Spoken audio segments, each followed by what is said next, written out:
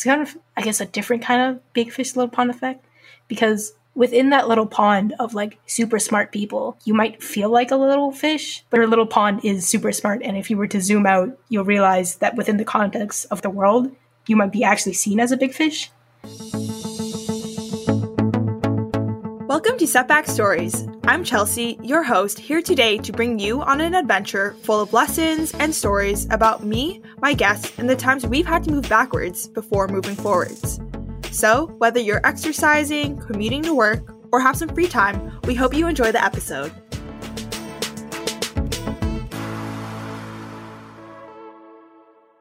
I'm super excited to be hosting a very special guest. She is not only my friend from high school, but also the technical producer of Setback Stories, Kendra Tam. Hi, Kendra. Hey, Chels. Why'd you laugh? I don't know. It's weird being in front of the mic instead of just editing it. Oh, right. So yeah, I guess we should mention that Madison is taking over your role for tonight. So thank you, Madison. Do we want to explain to the listeners how our friendship started and blossomed? Sure. I'm sure they're wondering. Yeah. Okay. In grade 9, I tried out for the Ultimate Team. Kendra also tried out for the Ultimate Team. Guess who made it? Kendra, not me. So pretty much I missed my shot to become friends with her. So I had to wait until grade 10 for another chance to... That sounds like I wouldn't be friends with you unless you joined Ultimate. Honestly, that could be true. No, I'm kidding. Because I would say that... Because our friendship also was cultivated through photography class. Yeah, we had mutual friends in grade 9 too. But we would just like pass by each other and look at each other and not really say anything. Right? Probably. I was just awkward. No, I'm awkward too. I mean, I'm awkward. But... Oh, and if the listeners were wondering, Madison was the mutual friend. Or was one of the mutual friends back in grade 9. So then, fast forward to grade 10, we took photography together. That was a really cool interactive class. And I still remember in grade 10, it was you, me, and Madison in the gym during our lunch hour, and you were teaching me how to flick. And for anyone who doesn't play Ultimate, the flick is like the opposite of the backhand throw, which people most commonly know how to throw, like when you're playing with a dog or whatever. And I really appreciated that moment because it took me a while to actually get my flick down. So I'm really glad that I started when Kendra taught me, because had she not taught me then, I probably would still be struggling with my flick as of today. So thank you, Kendra Tam. I will say the student has become the master. You are infinitely better at Ultimate than I am. Okay, you keep on saying that, but honestly, I keep on losing my throws. Like, I'll work on my backhand for a long time, and then I'll try to work on my flick, and then I'll lose my backhand. So then I'll try, like, working on my backhand, but then I lose my flick, so... I mean, I haven't played Ultimate since, I think, first year. Actually, no. Probably the start of second year. Hey, that's like me. Honestly, pre-COVID was the last time I played Ultimate, so... Yeah. I'm still waiting for the day until we play Ultimate again. Oh, I should also mention that in grade 12, I co-led the school newspaper, and if you're the club head of the school newspaper, you're supposed to learn how to lay out the digital design of the paper, but I had zero experience with InDesign. But Kendra here was a veteran layout designer, so... Yeah. I mean, the only reason why the heads have to do it is because nobody wants to do the layout design. That's very true. The crew is small. But you literally not only taught me, but you taught my co-head and the other newbie designers. So thank you for being such a teacher of flicks to InDesign.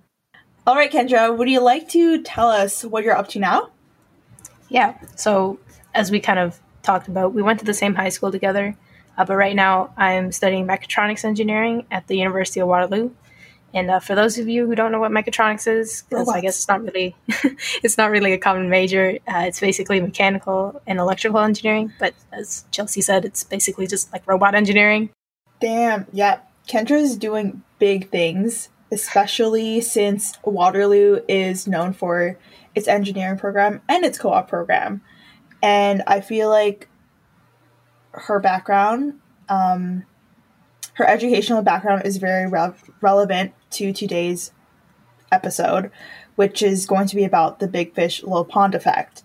And I'm sure you've experienced this effect before, Kendra. Otherwise, we probably wouldn't be speaking about it. So I was wondering if you wanted to touch upon what this effect was or is. Yeah. So basically, well, there's actually a good ASAP Science video out there called Does Your School Matter? Which we can probably link somewhere in our socials or like podcast description or something.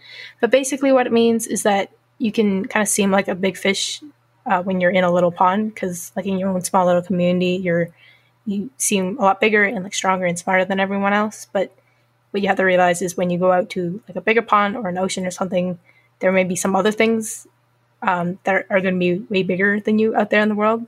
So like in your own little pond, you might be like, I don't know, the biggest salmon. But even the largest salmon is going to be like tiny compared to like the sharks and whales in the big oceans. And so a lot of times this effect becomes apparent when they transition from like high school to university, which Chelsea and I have both experienced, and that's what we're going to talk to you all about today. But basically, it's because you can go from being the top of your class in high school, but once you go to university, especially if you go to like a more prestigious school or program, all of a sudden everyone there is at the top of their class.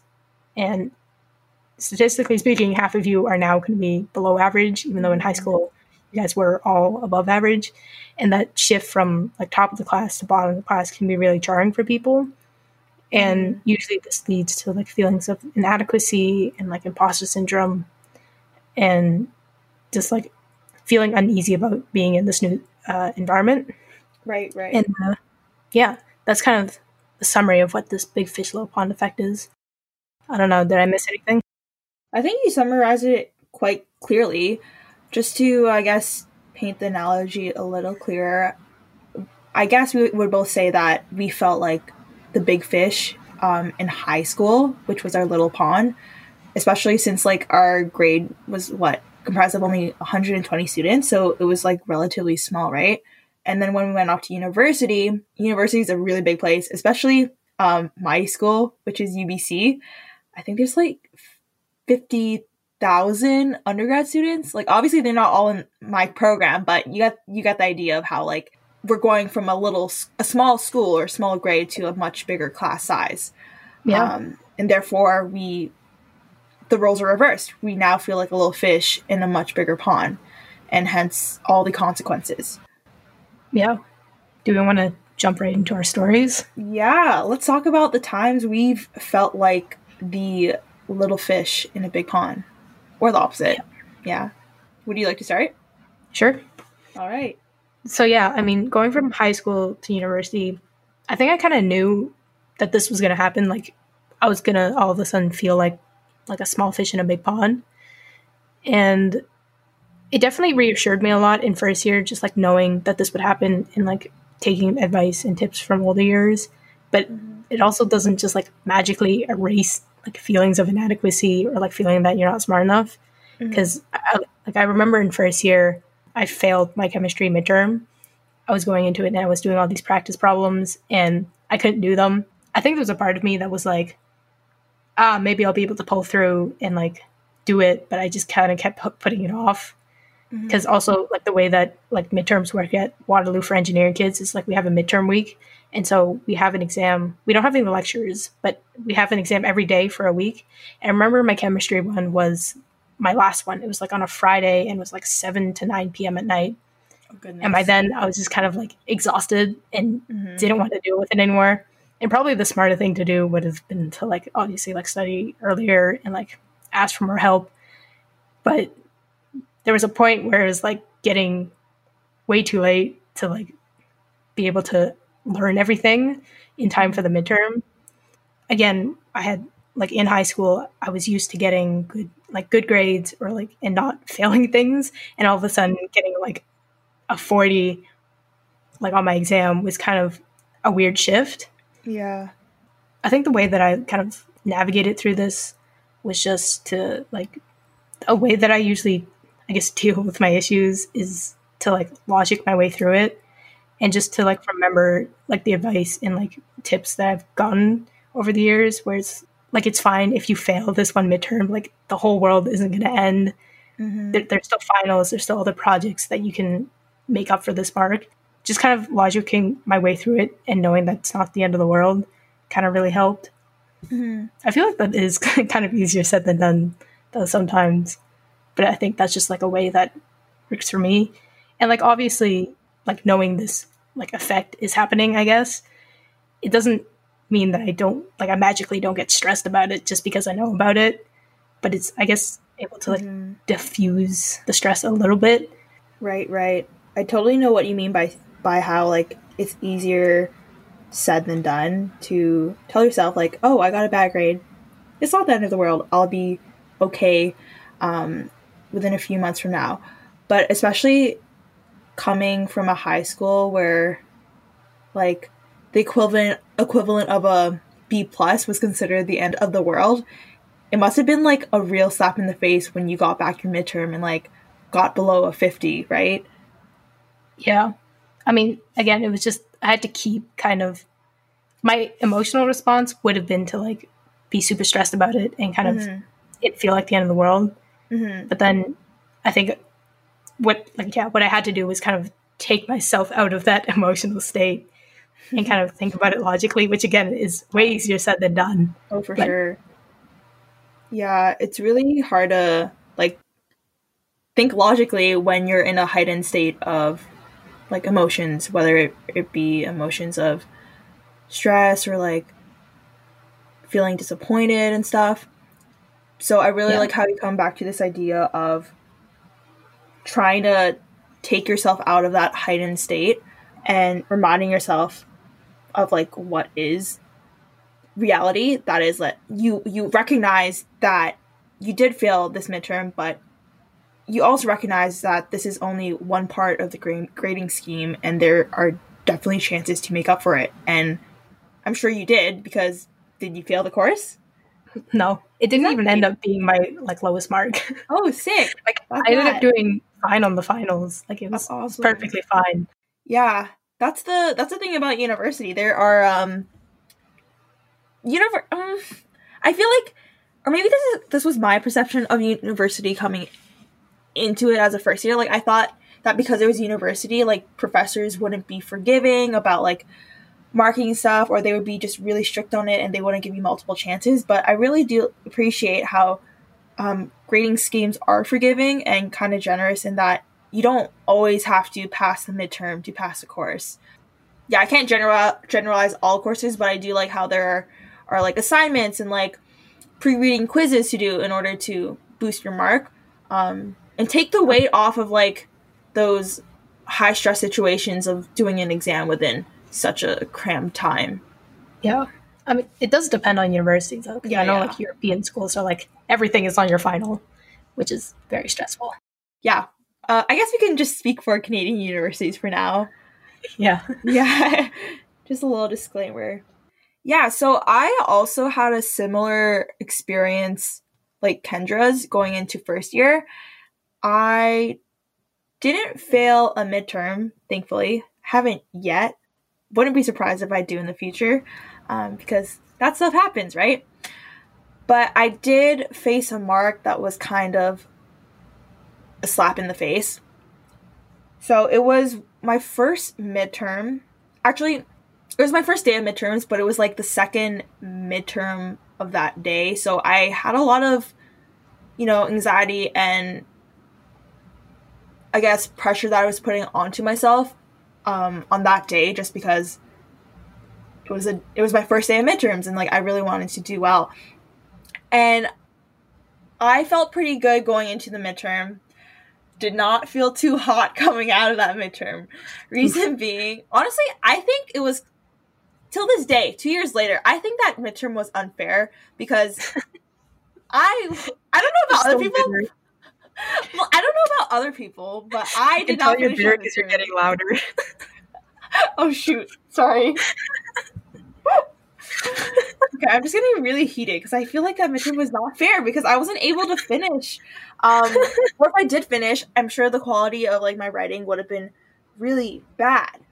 But anyways, I walked out of the midterm knowing that I did not attain a grade that I desired.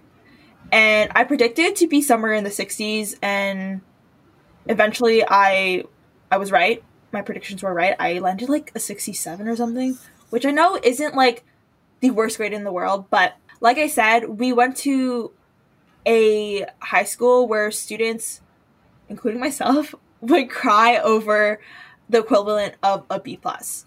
So, like Kendra, I was used to scoring in the A's, and having a 67 in front of me felt very dissonant to me and felt very disappointing. And I kid you not, I cried 2 nights in a row after that midterm, assuming that I landed somewhere in the 60s. You could ask Madison, our what are her titles? Our my co-producer and boss, if she heard me through the walls, because she was actually my roommate in first year. And I remember that night that I was spiraling. Like my emotions were just like through the roof. I remember I kept on crying and crying, and I kept on catastrophizing. I was like, oh my god, I did so bad on that midterm. If I can't do well or perform well in my next midterms, how am I going to perform in second year or third year or fourth year? Am I going to even be able to pass my next midterms? Am I going to fail out of the semester? Or am I going to fail out of UBC? Am I going to fail out of life?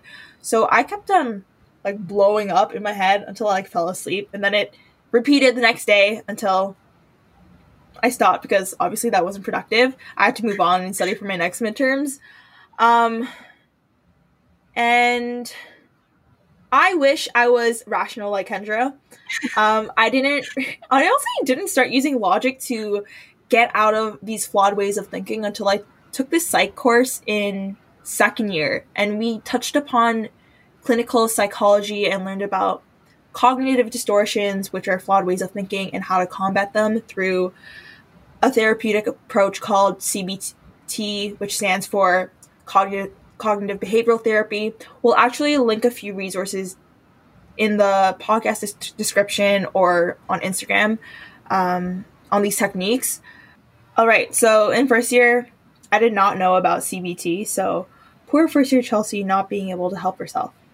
Jokes. I was actually able to adopt a new mentality towards achieving less than what I achieved back in our small pond of high school. And what I taught myself was that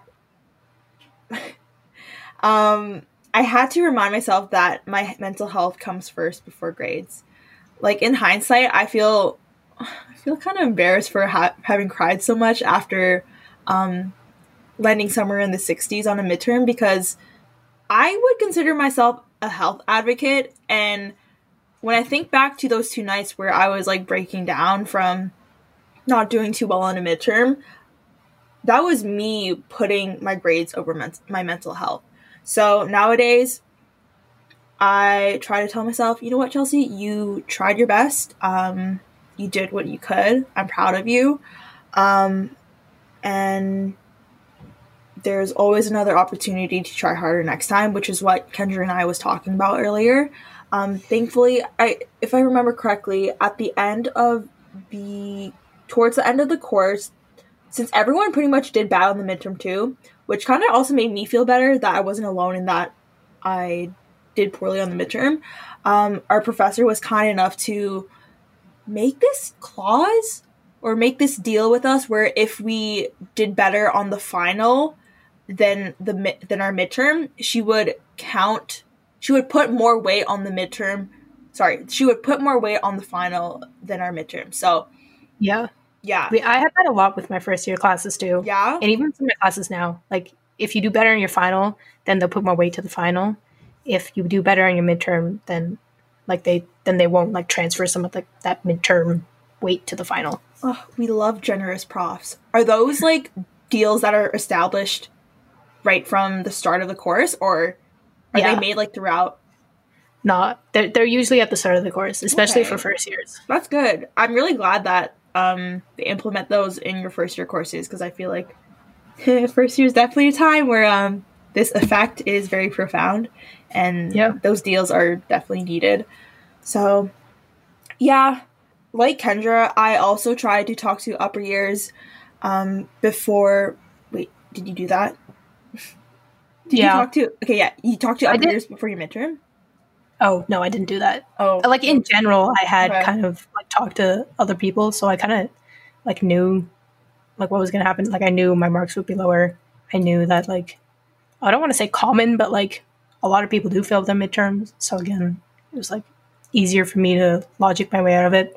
Yeah. I feel like I say that a lot, but yeah, I don't know. It helps me, but easier said than done for a lot of people. Mm-hmm. I mean, logic is a wonderful thing that I didn't know about until second year, so proud of you for knowing that earlier than me. It's gonna be like ultimate. The student is gonna become the master. That's the goal. I mean, I'm working with a therapist like every other week, so I think I'm getting there. Yeah, she's helping me. That's okay. Wait, so how did like that affect your other midterms? Because like for me, like my chemistry midterm was like my final one, so then I kind of like was able to kind of forget about it. But like, did you have midterms after that too? Yeah, I did have midterms after the midterm I did poorly on, but at UBC we don't have our midterms aren't structured the same way Waterloo structures their midterms or your program does. Instead, you can have a midterm like at the end, starting from the end of September all the way up to the end of November. So it's kind of spread out sporadically. It's kind of gross. Yeah, it is kind of gross. So anyways, yes, to answer your question, I did have midterms after the midterm that I knew I did poorly on, but I didn't have it the day after. So I think my next midterm after this one was probably like a week later. So I had time to recuperate, and I feel like I expressed that in the form of crying. I guess I cried it all out within 2 nights. I'm really thankful that I didn't have a midterm like the next day or within the next 2 days, because my emotions were definitely not the happiest. So even though I would say that I did recuperate from this one bad midterm, I definitely can say that it planted a seed of doubt in the back of my head going into my other midterms. I think I performed decently well on the next midterms. I don't remember failing any of them or doing as poorly. But this mindset this presence of doubt was not the best, was not the most useful, especially considering that there are, like, it's been proven that if you are expecting a negative outcome towards, I don't know, academic performance, chances are you will not perform the greatest. And this is actually called the nocebo effect.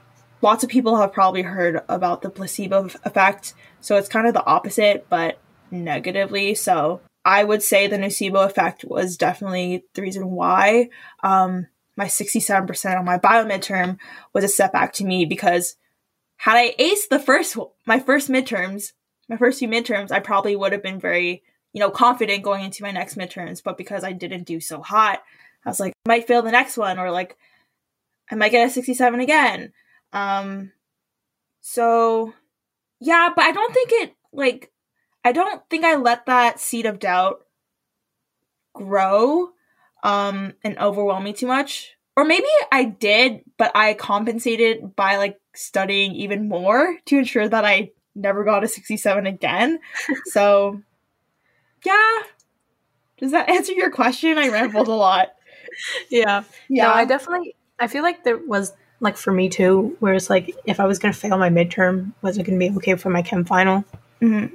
But I mean, I ended up being fine. Like, I was doing the practice problems, I was able to do it. Mm-hmm. So yeah. Did you change the way you studied as a result of failing your chemistry midterm going into the final? Honestly, no. It sounds so bad.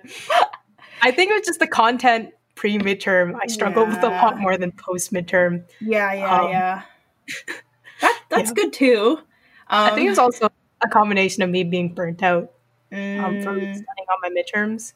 Also, the way that I cope with stress is to watch TV. I love that. A lot of TV during midterm week because that's how I cope with stress. Good. But then it also takes time away from studying, which is why I think by the end of like the week, like me studying for my chemistry midterm, I was just like, well, I like hit a point where I was like, I don't think I could either like study like crazy, like an unhealthy amount, and like pass it, or I could just give up and enjoy your TV shows. Yeah, which probably not the best mindset, but hey, we're still learning.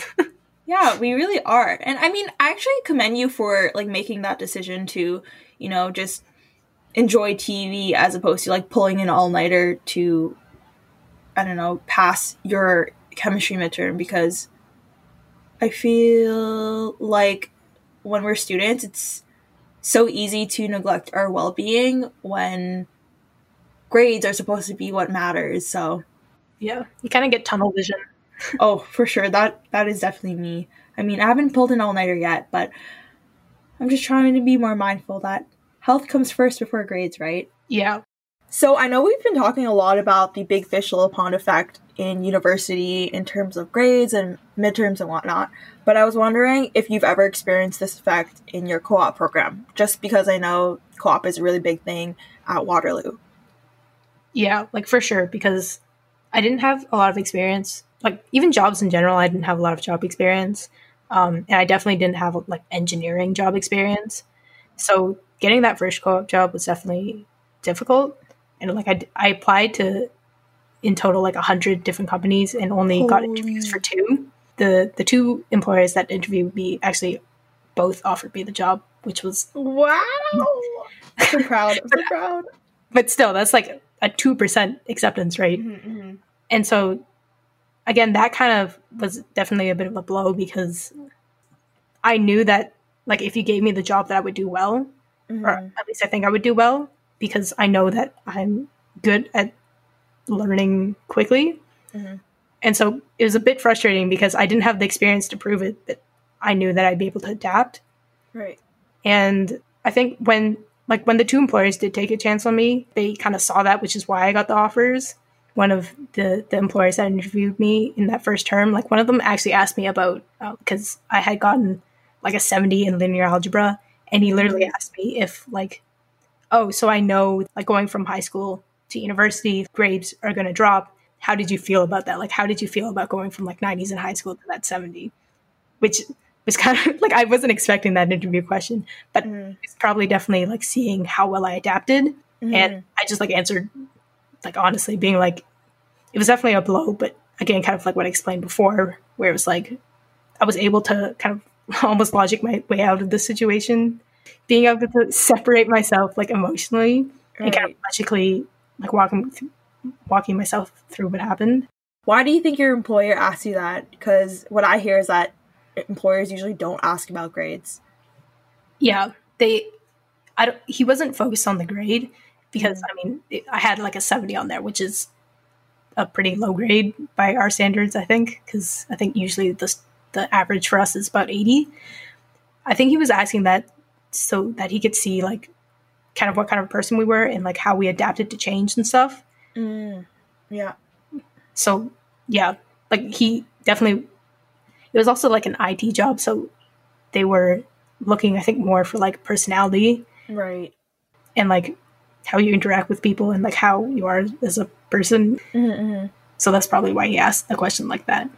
Gotcha. And since it was a new job that required lots of learning on the go, yeah, I guess that like adaptability, like you said, was probably what the employer was looking for. Yeah, for sure. Yeah. Nice. Yeah, so I definitely see how the big fish little pond effect was apparent throughout the application process of securing a job.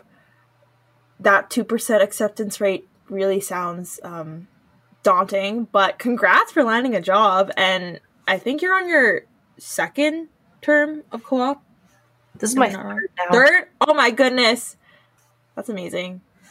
Props to you. So now that you are on your 3rd term of co-op, have you seen the effect take place in the workplace for you? Yeah, so definitely in my first co-op job, just because I had never like worked in like a professional environment, I didn't know what I was getting into. And like the job that I ended up getting was a software development job. It was like a web developer, application developer, and I'd never really like used the tools that they use, which kind of goes back to like during the interviews, they're looking for adaptability, not necessarily skill. So I kind of like went into the job knowing that I didn't have all the qualifications and that that was normal. But there's still that feeling of like, crap, like I'm not going to be good enough. I don't know like how to use all these tools. Like I know how to code, and like usually you can like translate that logic between different languages, but it was still kind of that stress of I don't know what I'm doing. Like, is this going to be okay, or are they going to hate me?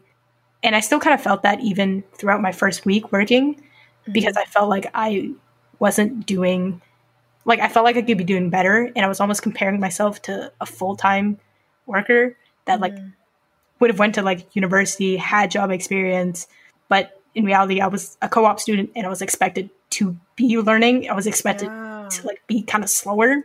And so I kind of psyched myself out a lot because I thought that I wasn't doing well, even though I was getting like feedback from my coworkers saying that they like I was like the fastest co-op that they had, that I was like picking up things really quickly. Damn. And honestly, at first I thought it was pity because I felt like I was doing so bad and I was going so slow.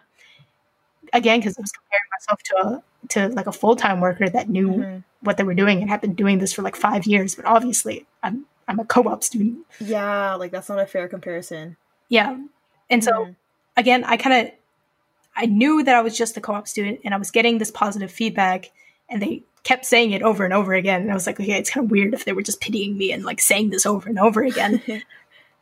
But I couldn't like fully realize it even at the end of my work term, after they had given me like because like they had to give me a full evaluation for Waterloo, and then it's like a part of the co-op process, and they like given me a really good evaluation. I still couldn't like register it in my brain almost. Like an imposter. Yeah, basically. At what point, if ever, did you stop feeling like an imposter? I think there was definitely a point when like they kept giving me this positive feedback, and I was like, okay, maybe I should listen to it. And it like goes back to that idea of like logic, getting myself out of this like state of stress. But even like as I applied for my next work term and the work term I'm in right now, I still felt like I didn't belong there and I wasn't doing well enough and I wasn't picking up things fast enough, when in reality I was getting the same feedback of I was able to do my job really quickly and I was able to adapt really well and learn new things, which like even though I knew that I was a fast learner, that's something that I learned about myself over the years, I guess. But for some reason I thought that that wasn't enough. Literally my first co-op term, I think I was Googling things every 5 minutes. I did not know how to do my job. You taught yourself. Yeah, I would have just been like bugging my employer the whole time instead of like Googling and figuring it out myself. This is my issue. I have to find the balance between bugging my employer or like bugging my coworkers and Google or like trying to figure it out myself. And I always feel like I'm trying to figure out myself too much, and that's taking a lot of time. True. But in reality, like once I get the feedback, they're like, no, your balance between the two is perfect. Like between trying to figure it out yourself and asking us about it. So another story that I have that's kind of like similar to, I guess, the grades. So at Waterloo, for the engineering kids at least, we get rankings. Basically, you can see where you rank within your program. You can't see where other people are, but you can see where you are. So like you'll see how many people in your program, where you're ranked, and your average, and then the like class average. And I remember the first time so every term you'll see this ranking. I remember when we first got it, most people were pretty, I guess, quiet about it. But I did remember from some of my friends and just like listening around in our class, people were like saying their rankings. And I remember a lot of people's rankings that I heard were usually higher rankings. So like if there were 100 people in the class, like first would be the best and then like 100th would be the worst. And I remember a lot of people saying their high rankings. Like a friend of mine was like 7th and like another friend of mine was like 25th. And they were kind of like all above average. I was like right in the middle. So I was like basically at 50. If anything, I was like, I think like 2 people below average. But I mean, I was essentially average.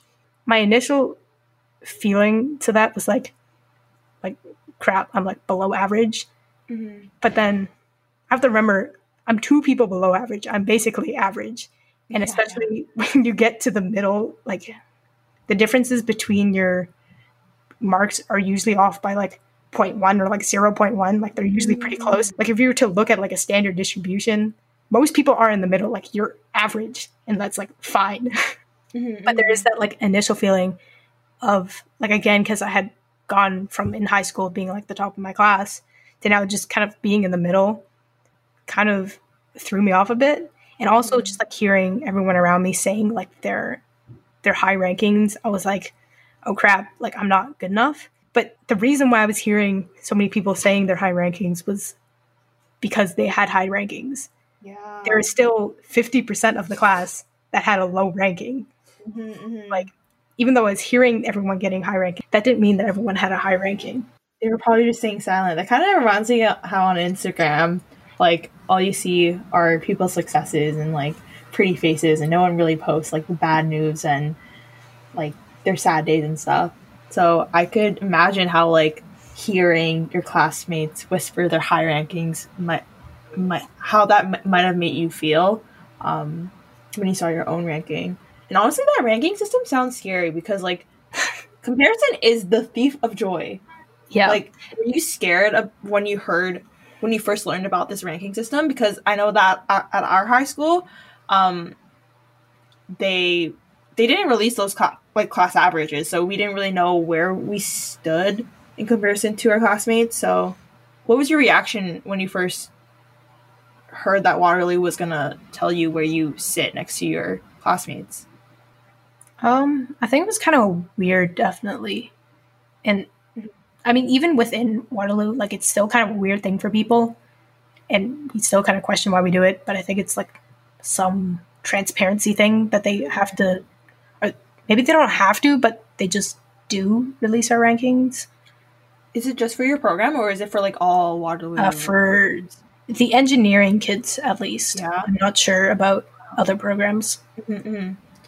But yeah, it's also like you have to kind of put it in perspective because I mean, everyone, it's kind of, I guess, a different kind of big fish, little pond effect because within that little pond of like super smart people, you might feel like a little fish, but your little pond is super smart. And if you were to zoom out, you'll realize that within the context of the world, you might be actually seen as a big fish.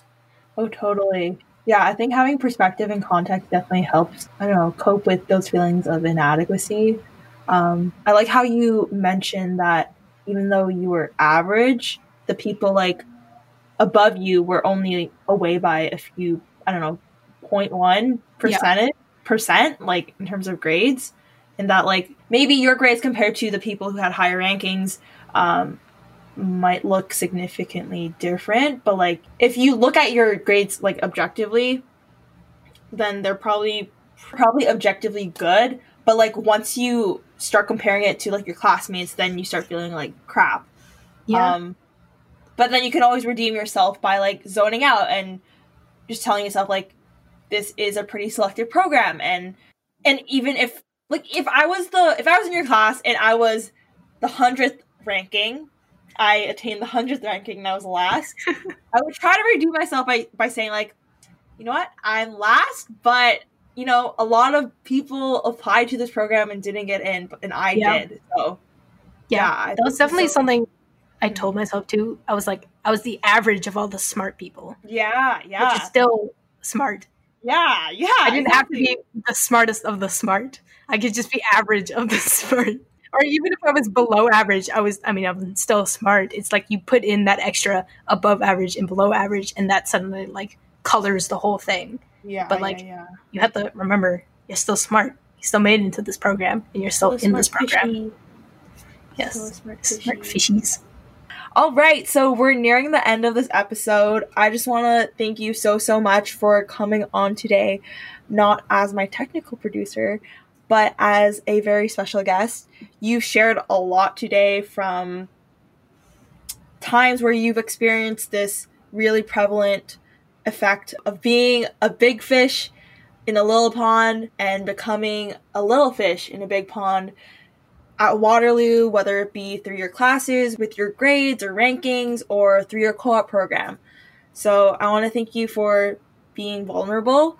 And I really think that your stories will relate to a lot of other people's journeys. So thank you for being my friend and coming on to the podcast. This is going to be hell to edit. Yeah. Oh, yeah. Good luck editing. Now you can start being the technical producer again. Happily. Oh my god. Never talking again.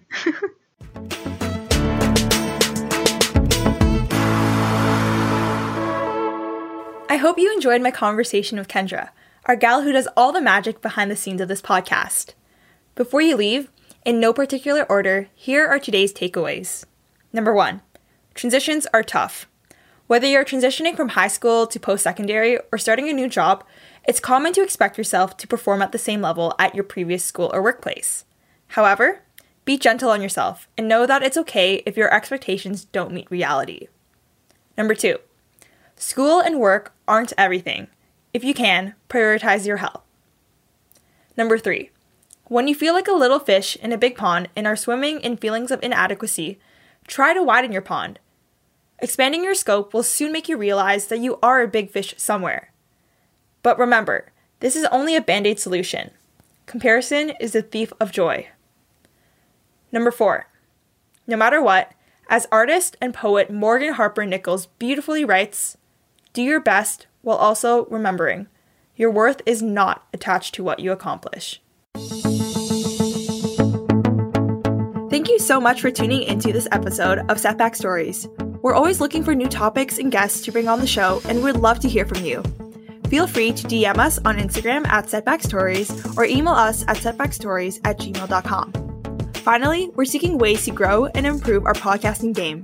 If you can, please leave us a review. And of course, don't forget to subscribe so that you will never miss a bi-weekly episode from yours truly. I'd also like to give credits to my team, co-producer and co-writer Madison Wong, and technical producer and editor Kendra Tam. There's so much work that happens behind the scenes, and I can't thank you two enough. Till next time!